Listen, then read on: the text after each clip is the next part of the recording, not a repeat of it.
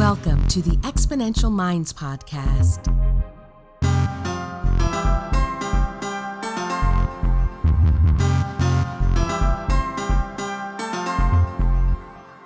The research, development, launch, and growth of new technologies is creating incredible momentum in the modern world. Join futurist Nicholas Badminton as he talks with the innovators and the exponential minds that are tackling some of the biggest problems and creating solutions that are propelling humanity to the next level. Hello and welcome to the Exponential Minds podcast.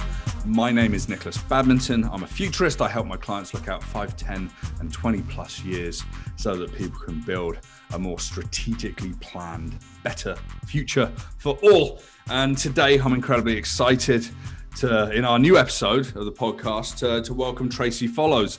Tracy is a professional futurist and she identifies future trends that will shape our world. Her clients have included Telefonica, Google, Sky, Farfetch, Condé Nast and Virgin. She's spoken at UNHQ in New York, delivered her TEDx at the UK Foreign and Commonwealth Office, and closed at events such as Think with Google. She writes her own contributor column in Forbes, and her opinions are regularly sought after by national media around the world. Tracy is also a member of the Association of Professional Futurists, World Future Studies Federation, and she's also a fellow of the RSA, which I've just become, so that's very exciting.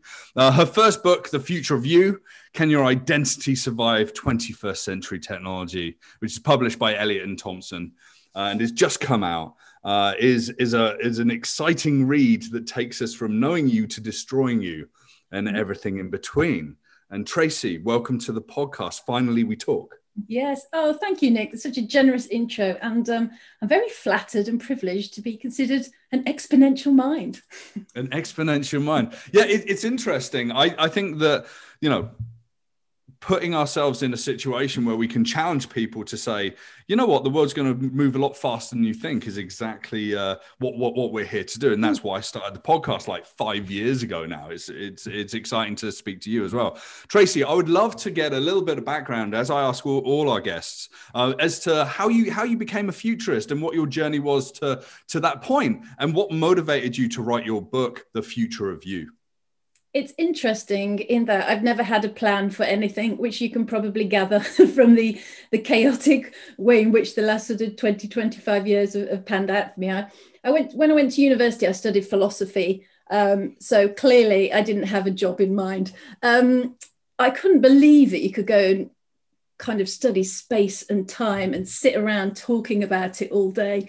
So I thought, this is wonderful. I'll never get this opportunity again. So I did that. And I didn't go into another job. I actually stayed to do a master's in technology policy, which again, when I left, wasn't hugely useful. So it's kind of science and technology policy, but now it is incredibly useful. And all the way in between, I went into advertising and marketing. That's where I ended up, as an account man in agencies, and then as a client, always for tech brands, actually, kind of T-Mobile, BT, one-to-one, always for sort of telco and tech brands, and retail, actually, always interested in retail. And ended up as CSO at JWT and was, still in the marketing and advertising world, really, but back agency side. And it was then when I was starting to develop this idea that, hang on a minute, by the time clients have delved around and investigated and identified an insight, by the time they've actually actioned it, it's far too late. So I was already thinking about foresight, and I actually took the market intelligence department in JWT and turned it from market intelligence into planning foresight and reinvented that. And I was just getting more into it. I was always doing trends and innovation, and decided, actually, I think from what I'm reading, you can do this as a full-time job. So it was a bit like when I was studying philosophy. I can't believe you can sit around and talk about space and time. I can't believe that you can spend your time with people, with innovators, and looking at trends and researching and talking to people about the future 30 years hence. And of course you can. And I found the community, and I ended up going to the University of Houston and doing their course there, and getting involved in the futurist community like you probably, Nick, and leaving my job and setting up a company full time. And it's just the best thing I ever did. And like all things that work out like that, you think, gosh, I wish I'd done it earlier.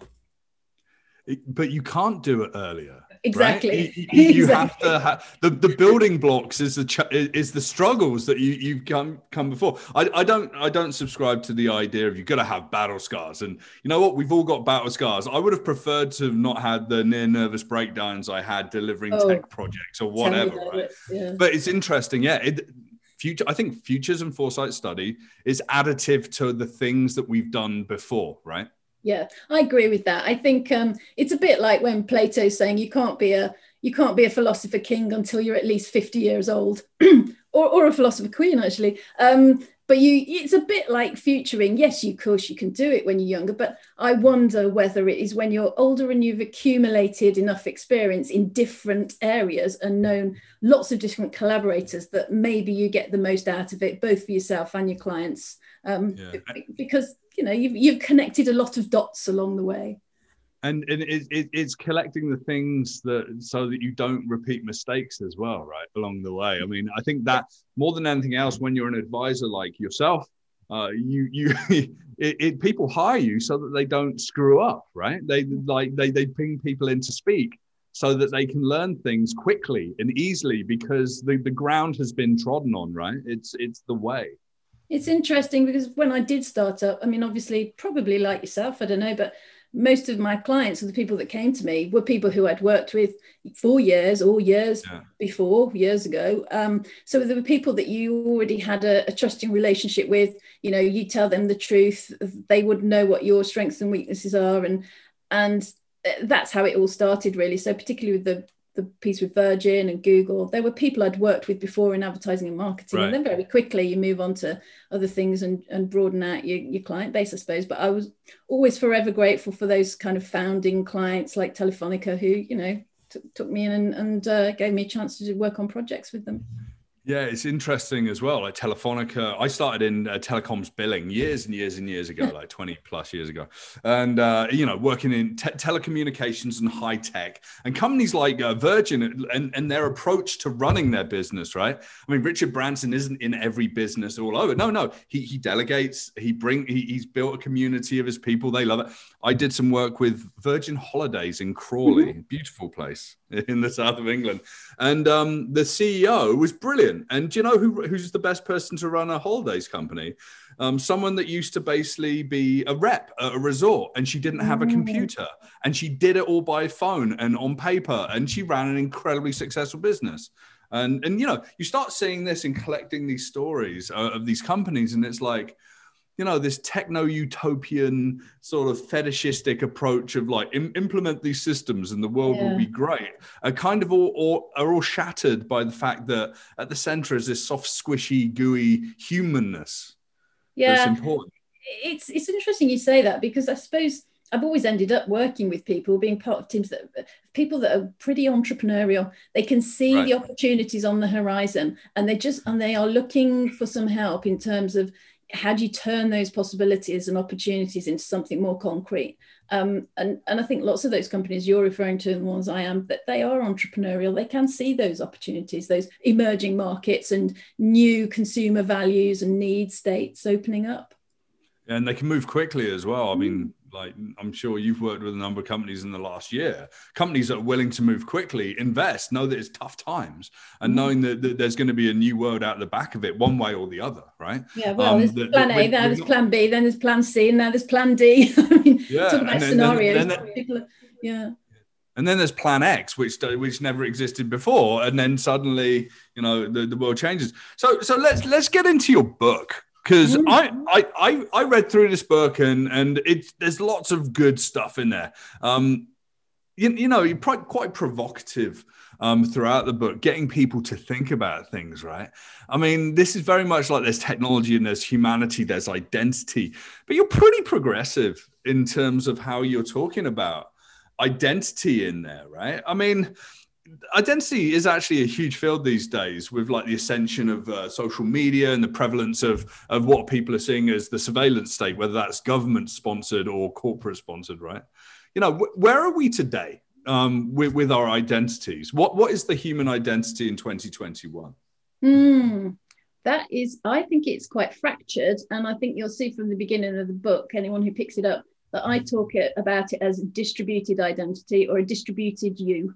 That's how I start off, even before the first chapter, that our identities are fragmented, decentralized, distributed in lots of different places. And so really, I think one of the conclusions to jump to the conclusions is that when you look around at the debates that are happening now on identity, they seem to be a bit stuck in the past, I think, and they're still circulating around the question of authenticity. You know, right. What is the authentic self? Okay, that is a very interesting and important philosophical problem or debate. But more interesting to me is, what is the integrity of the self? How do we manage and control and keep ourselves together when the self is literally distributed across the World Wide Web and isn't necessarily 100% in our control? Now, maybe it's never been 100% in our control, even in the analog world, but it makes it, in a connected or interconnected world, much more difficult to navigate. Like everything, it's a complex system now. So what does that mean for how we approach it? So that's one of the things I'm looking at in the book. And you're right in terms of provoking people, because I thought long and hard and discussed with the publishers about what the title underneath The Future of You should be. And I was quite keen for it to be a question. I didn't want it to be a statement, because I want people to think about the possible potential futures, you know, and right. where we're going and where we could go. So can your identity survive 21st century technology? ? Was really important to me, that it was an invitation to get this debate going and for individuals to think about their own personal identity in their own individual lives. Yeah, and you know, I think that people are thinking about that. I just did a TV interview last Friday, and it was about workplace surveillance. And one of the things I sort of ended with was like, I think that if a company's considering this, I think they should consider like turning the camera on themselves and considering who they are. And yes. And oftentimes, I mean, your whole book is coming back to your identity, and then you sort of feed in ideas for you to think about what your identity is. And we're almost in a world that sort of lost identity in a way, right? I read a really interesting article the other day, and it was talking about the loss of context and time. Yes, we've got access to everything. We've got access to all the music, all the videos, all the movies, all the books in the world. We've got access to all the great minds to share their thoughts, whether it's through podcasts, whether it's through video and whatever. And back in the day, you'd have to go to a library, you'd have to rent a film, you'd have to do whatever. And there was sort of a longer, slower consideration of the information that we're bringing in. And now it's like a fire hose of information.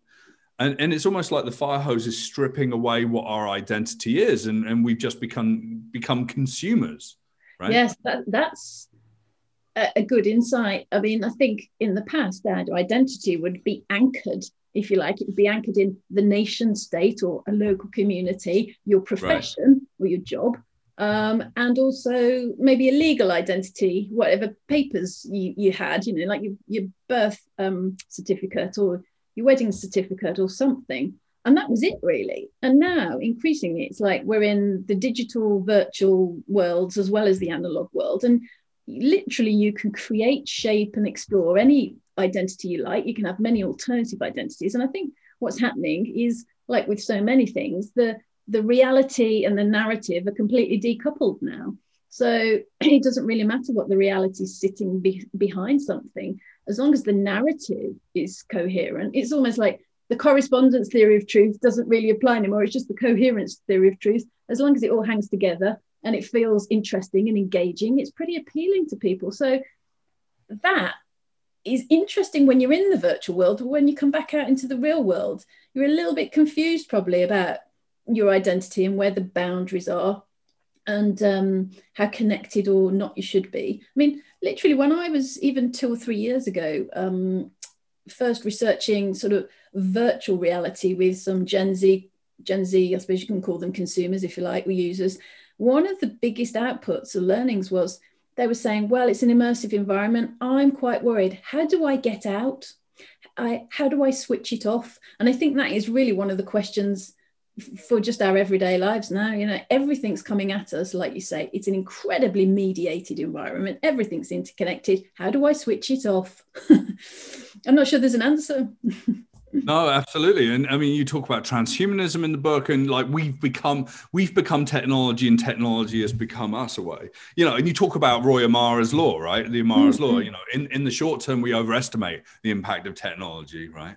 And it's like, oh, you know, here comes the futurist with their big ideas on the future. But in the long term, we desperately underestimate the impact of technology. But it kind of seems like the gap between the overestimation and the underestimation is getting smaller, right? It seems like you can overestimate, and then 2 years later, it's like, whoa, everyone's buying electric cars, or whoa, you know, Tesla's deployed self-driving to 700,000 vehicles. Whoa, you know, and it's sort of become really interesting. But how does identity actually transcend that sort of transhumanist approach of we've become the technology? I don't know whether it does, actually. So one of the conclusions is, I do a little equation, which is, you know, the self is now, you know, my psychology plus my biology divided by my technology.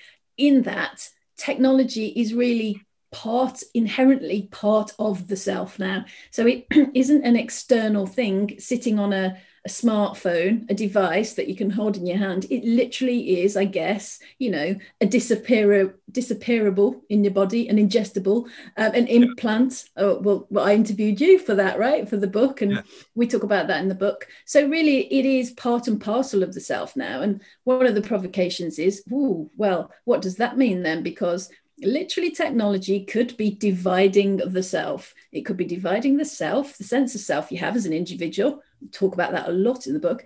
But also, there's also a context question. Could it be dividing society? Because there is that age-old question of not everybody will be able to afford or find some of this technology accessible. So what kind of species can we imagine in the future? Is it one where we have created new tribes and new divisions?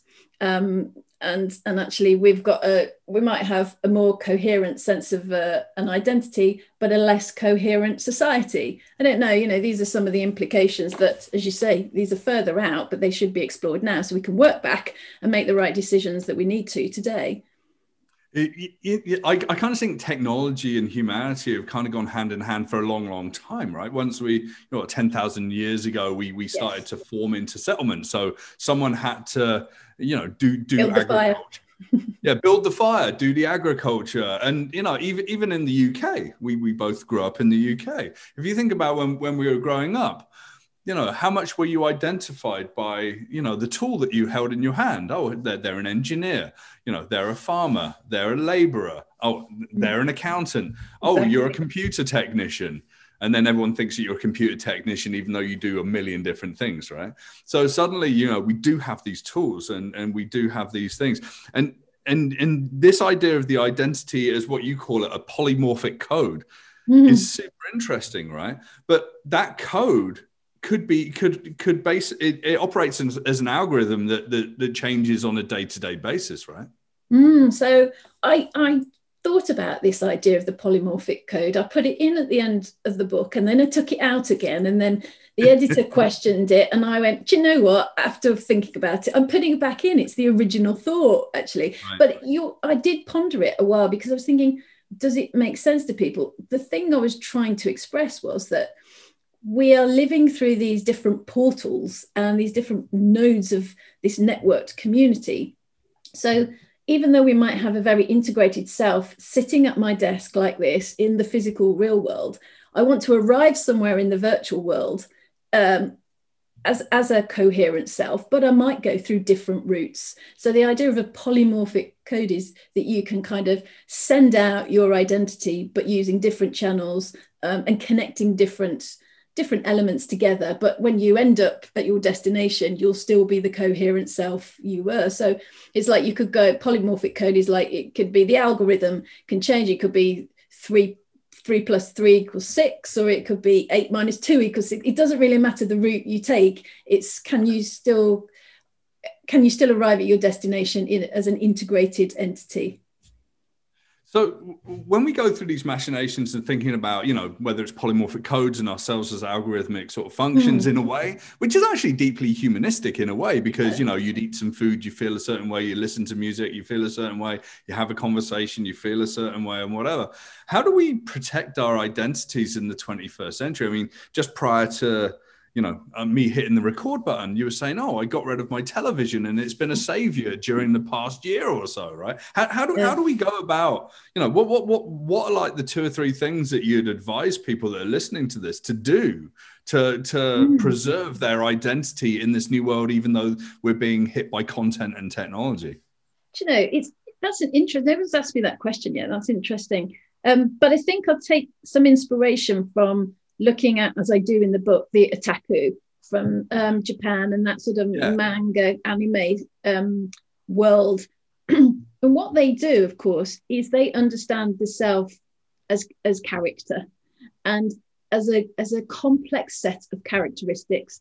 And I just wonder if we should stop thinking, of course we want an integrated self to some extent, but we should stop thinking of it as the big blob, the self, and it's all of the characteristics, the Mo elements that connect different ways through different pathways to make up the you. So for me, when you were talking about me getting rid of my telly, I could feel that I was being manipulated through rolling news, mainstream media, bodies piling up in hospital. And over the time, I was thinking, this isn't what I want to see, but also it's not giving a fair reflection of everything else I'm experiencing in life and what my family is telling me, or friends, or in different locations. And I actually got rid of the telly, and I haven't watched rolling news since, probably like around about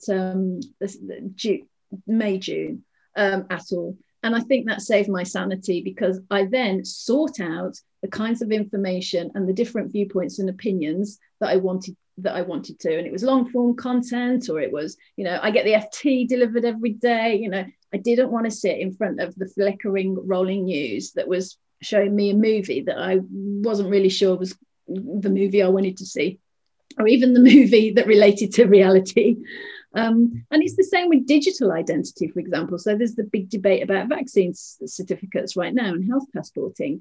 Rather than listening just to a mass mainstream message, which is very polarized, it's either you're anti-vax or you're pro this sort of, surveillance state, papers, please. Actually, somewhere in the middle, there's a very practical option about using your smartphone to download some decentralized, digital identity apps and take control of your own life.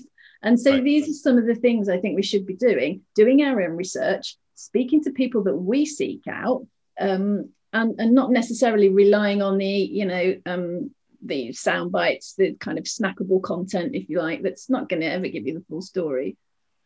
Yeah, it's like the idea of digital dignity, right? That Jaron Lanier and people like that talk about. It's like, well, if you've got a smartphone that's collecting data and you go about your daily life, at the end of the day, you've bled data, you've got all of this information, then you deserve to own it.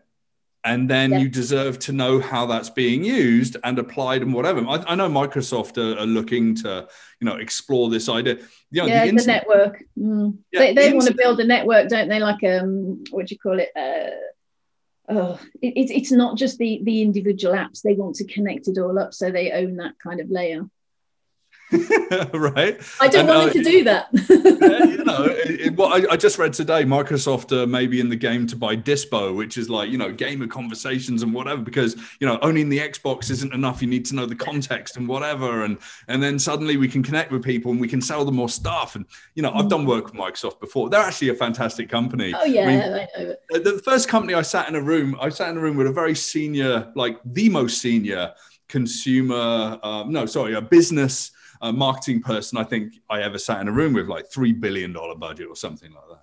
And, the amount of money they were just spending to switch opinion and shift opinion. And it's actually interesting. You get to 2021, the whole world is just about shifting opinion a little bit. And if you can just dial it a little bit this way and dial it a little bit that way, you can ultimately shift the identity of the people that want to use your products or use your competitors' products. So you ultimately influence their identity in a way. I mean, you talk about influencers. That's guns for hire. You talk about advocates, and in advertising, as you know this, oh yeah, let's create 1 million advocates. It's like, no one cares about your brand that much. No one. Yes, there might be people that are excited about Nike or Tesla, but you know what? They don't go home and eat, make like Tesla pizza pockets. No, but that's why they've had to. That's why they've had to invent computer-generated ones, so that you can sell in the brand you like, and then you've got the avatar influencer that you like, and oh, what a beautiful marriage, and somehow you can monetize that, and circumvent reality altogether. We're in a weird world. Oh, we could talk about this for about 8 hours, but people that share pictures of their newborn children on Twitter is I think probably the lowest rung of modern identity management in the world, which is I'm now a parent. I must share this with the world. Here's a picture of my child that's 3 days old, maybe even less, maybe even hours old. Now Twitter owns a picture of my child at 4 hours old. And suddenly I've given my child away to the techno gods. I think that's a really interesting point, because it's before the child is born. It's the scan of the fetus. It literally is. And I talk about this in the book. There's some fascinating academic work on this, which is literally, when does the identity, and when is the first selfie? And I was like, well, the first selfie, bizarrely, isn't taken by you these days. It's taken before you're even born. It's the scan that comes back from the hospital. And then you get the parents talking about, oh, it looks like him, it looks like her, literally giving it a separate identity, even though it is not yet physically separate. And the UK Children's Commissioner in the UK did a report a couple of years ago which showed that by the age of 13, the average child has had 1,300 images of themselves sent all over the internet, videos, photos, whatever, by their own parents. And one has to wonder what on earth that is about, and where the payoff is, because it isn't surely in the interest of the child. So I've got a 7.5-month-old kid. I don't share that information. If people want to see a picture, I get them to send me, their phone number. I send them something through Signal or something like that, right? And I was on a phone conversation. I was like, yeah, we're really happy. This is with my parents, really happy that, no one's sharing pictures of Maxie online. And my dad looked very sheepishly down at the monitor. And he goes, yeah, maybe except that one time on Facebook. And I was like, oh my God. So, and that's it. But your identity is distributed. My identity is my father's identity. My son's identity is all of our identities. That live on in perpetuity. Which is one of the reasons that it makes it so understandable that people, or teens, young people more so, but not exclusively, leap into these virtual games and these environments to explore their own identity. And one of the other things I found was that the reason for that is that the weight of expectations in the real world from other people forcing an identity on them, whether it's their parents or teachers or whatever it might be, the pressure these days on that generation to fulfill the potential of the identity that seems to have been almost created for them in the real world is too much. And they go into these virtual worlds and it's a great release. There's no rules. You can be who you want. You can be a completely different person, and you can explore alternative identities. And I think that's a really interesting trend. And I do wonder a lot of the time about where that's going to take us in the future.